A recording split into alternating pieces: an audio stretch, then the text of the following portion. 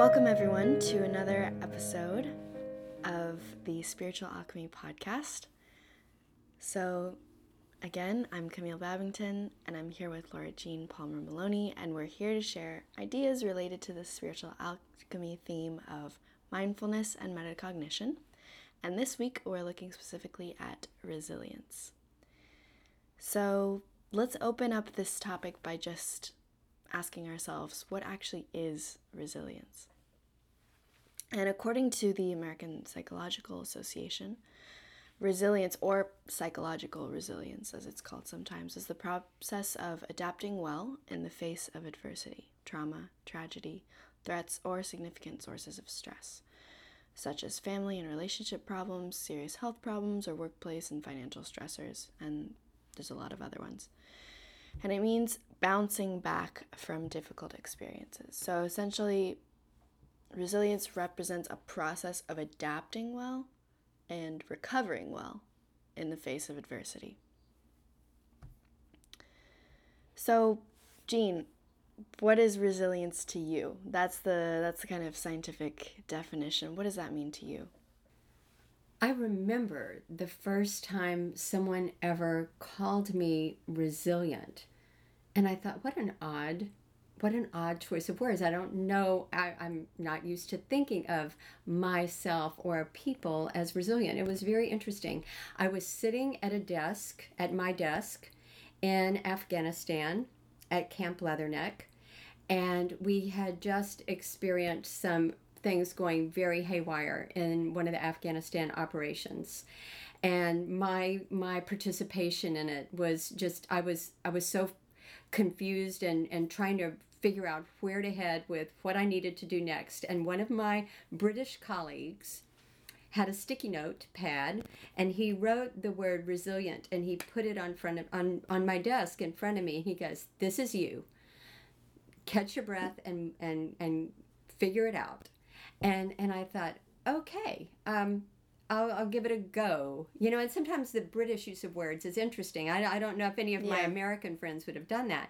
But at that moment, I realized, this is a matter of adapting and bouncing back. That was exactly what he was talking about. And then I remember the day that we got the phone call about Angus passing away. Actually, it was the day after. And I was talking to my friend Lydia Hobson, whose son had also passed away within the past few years. And I just said, oh my gosh, I feel like I can't let down at all right now, that I've got to be really ready to adapt and rebound because everybody's depending on me. And she said, as the anchor in your home, as the mom, as the source of support that you see yourself are, you will find resilience when other people can't.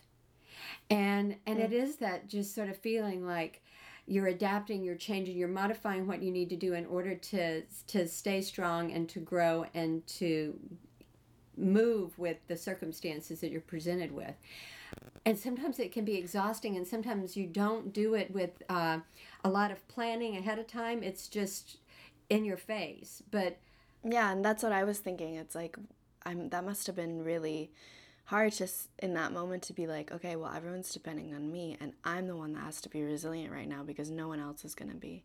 And like in that moment, you have to be so strong, and you can't, you can't be the one to be breaking down.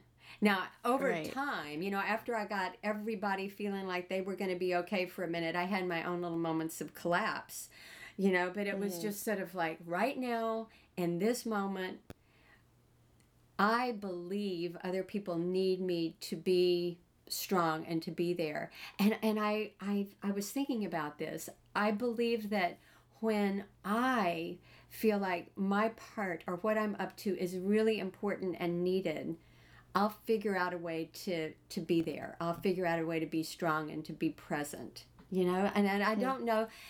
I don't mean to make it seem like it's external things coming in that make you resilient or not, but it is this feeling of other people depend on me and I'm not going to let them down.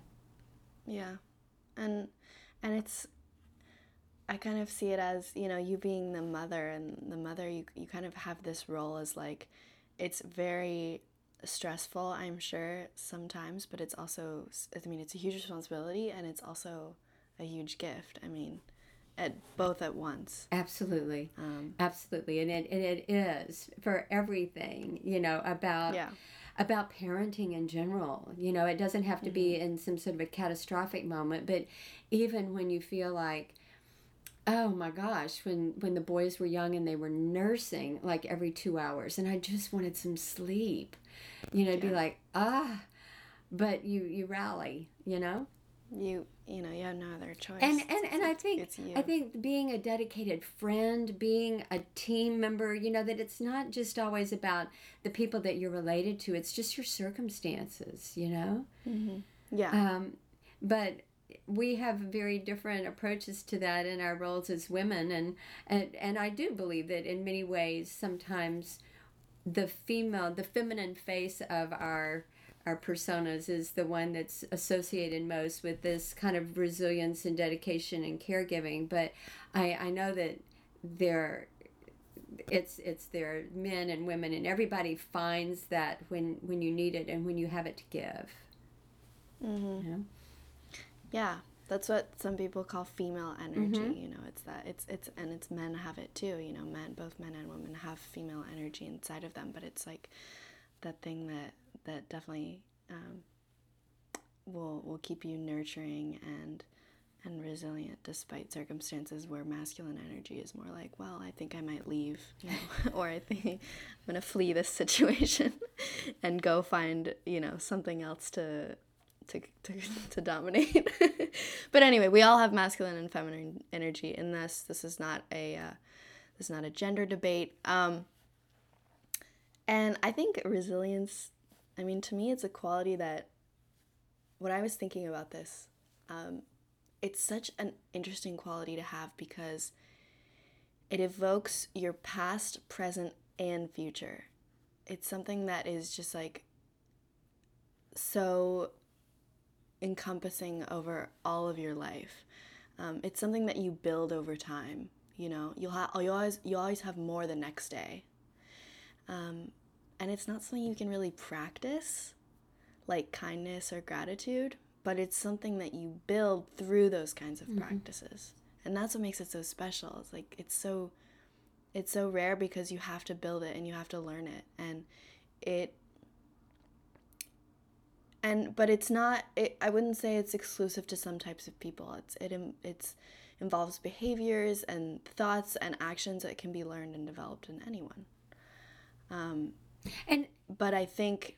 No, Go I was ahead. going to say, and it's not only people. You know, I really do believe that sometimes our animals, our cats and our dogs are incredible. They exude resilience, right? I mean, you've got to share a little bit about Chauncey. It's just beautiful.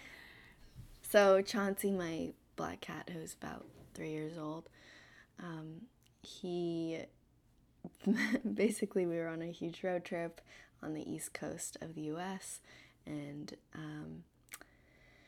we had to come home from, I guess it was Florida, all the way back to Montreal, and it was North Carolina, because we dropped off the car in North Carolina. So then from North Carolina to Montreal, there's, I don't know how many hours by car, but we didn't have a car, so we had to take buses. And the buses system in America, I mean, sometimes it works, but most of the time it doesn't. You have to be a very resilient traveler. Exactly. So basically, it took us, at the end of the story, I mean, we had all these delays and we couldn't get on the right one and blah, blah, blah, blah, blah. We ended up spending like 6 hours in New York, with New York City with the cat, because we like had missed our bus or whatever, because the other one was late, etc., etc., etc.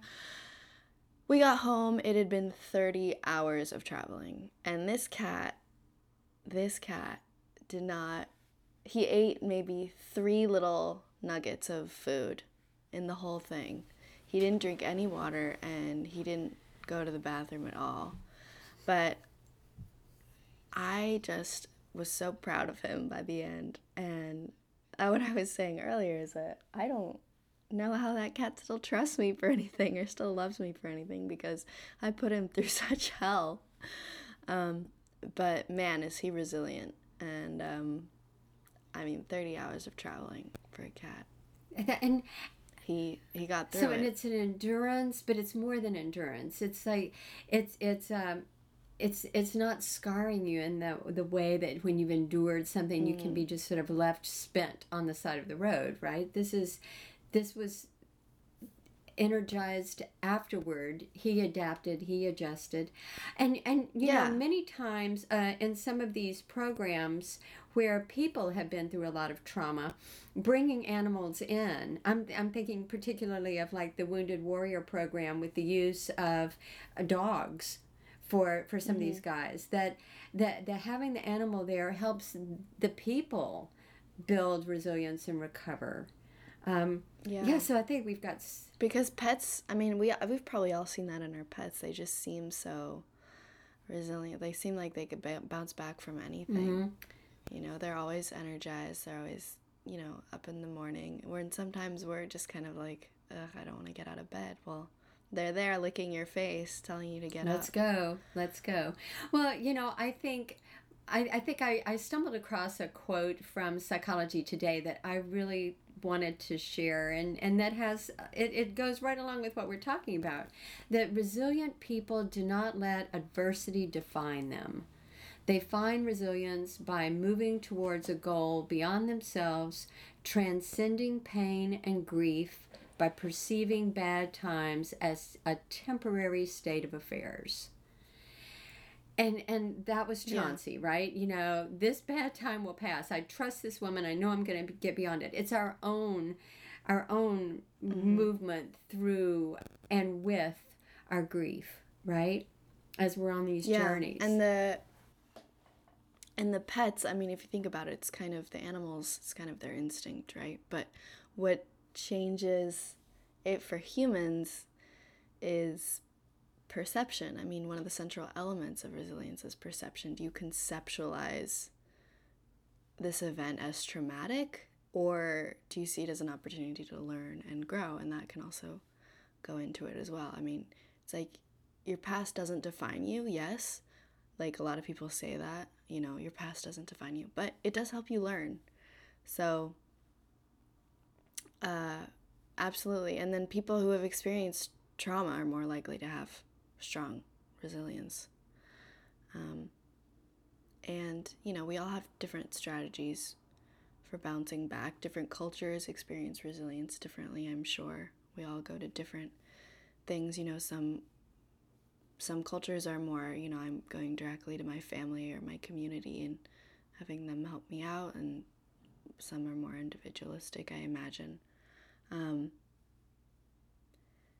So I read this New Yorker article, which my mom shared with me when I was, I don't know, maybe 16 or 17, and this was the first time that she told me that she thought I was resilient.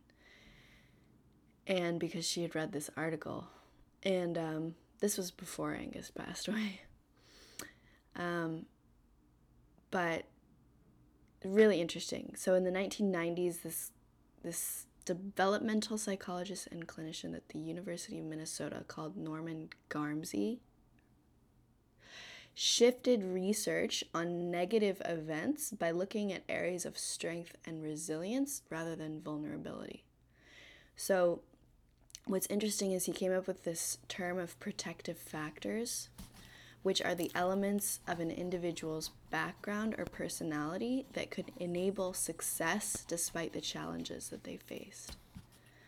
So it's like, instead of saying, my life is really awful now, this bad thing happened, you say, hey, I survived, I'm still here. Yeah, this thing happened, but I have all of these qualities inside of me that will help me overcome it, and those are protective factors. It's like looking at the success of overcoming rather than the vulnerability of it happened, and it happened to me, and there's nothing I can do. Because there is something you can do, and you've done it. You've survived. You know, that's the most important thing to always tell yourself. It's like you're still here, and it's going to pass. So what was really interesting to me was to look at qualities, because we all have qualities within ourselves that will help us overcome these types of negative events. So I'd say, for example, I have a solution-driven mind, meaning that I will focus on solutions to the problem rather than focusing on the problem itself. I like to take action.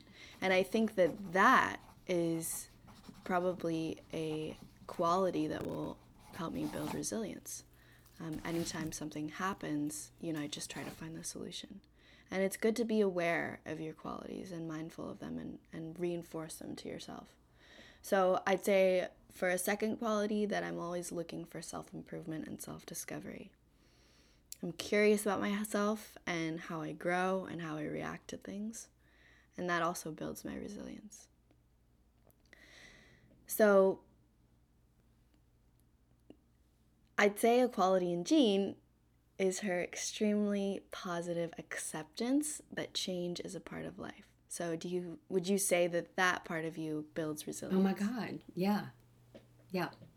And for years and years and years and years and years and years, I have always walked around my house, even talking to my kids, my husband, the only thing constant in nature is change.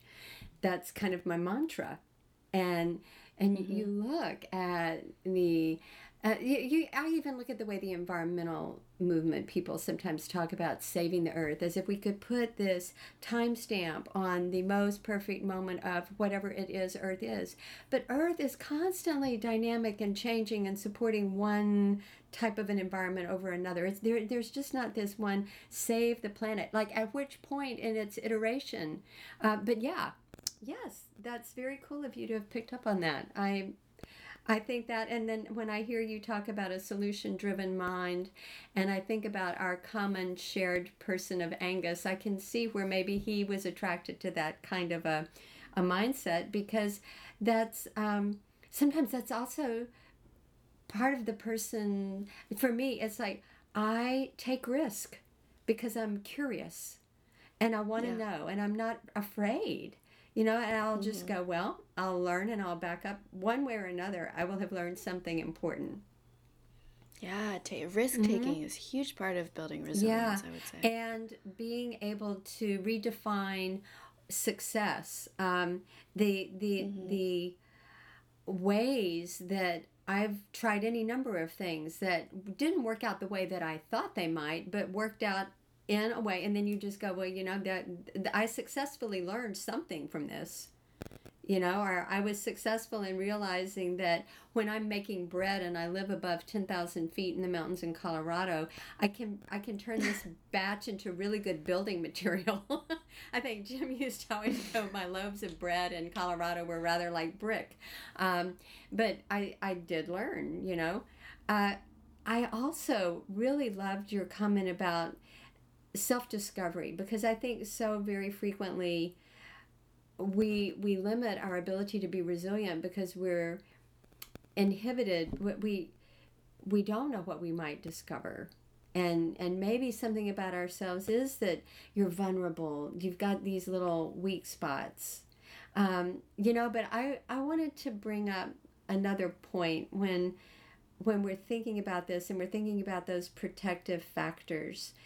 Just in the past week, Angus's dog, Opie, passed away. And for a month, I was watching Opie's ability to move just disintegrate right before me. He went from being running on the beach in October to being unable to walk in the backyard by the end of November. And it was a degenerative spinal condition, but the fact that I work from home, the fact that I got to be with him to help him in this transition was such a beautiful thing for me, because I missed being able to do that for Angus.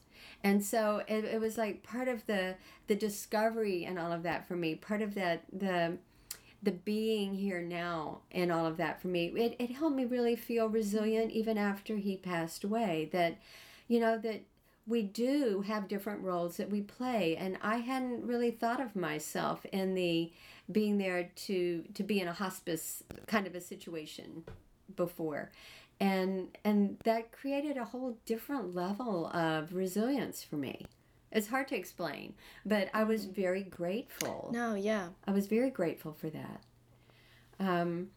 But And now you're prepared. I mean, you've experienced those two types of, I guess, exit states when someone leaves the earth, and you're prepared and you're way more resilient, and the next time it happens to someone you'll be absolutely prepared and absolutely ready to bounce back. And they were very different exit strategies, right? Angus's was so abrupt and so like, whoa, what happened? And with Opie, it was just a gradual decline. So it was a very interesting bounding box there for it all. But I do believe that it gets back into looking at that ebb and flow of stress and pain, because in the ways that it was painful, it was also joyful. That I go, you know what, buddy? What a great time we've had together. Like 12 and a half years. That's phenomenal. Thank you.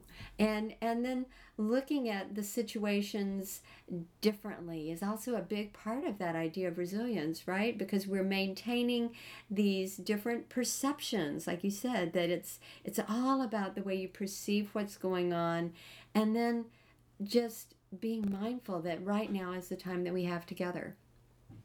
Right? So all of our listeners can see that these 3 points that Jean just said, I mean, they are all interconnected.